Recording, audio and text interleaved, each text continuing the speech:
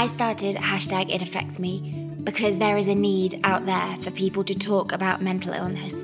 When I was at my lowest, I felt so isolated and alone that I just needed someone to hold my hand and to say me too.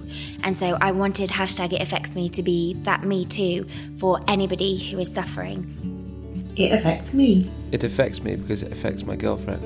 It affects me. It affects 25% of the world's population, and the other 75% are their friends and families.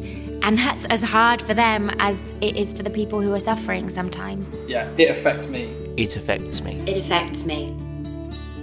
Hashtag it affects me. Hashtag it affects every fucking person I know. So I started hashtag It Affects Me to give people the courage to say I'm struggling and not to worry about what the response will be.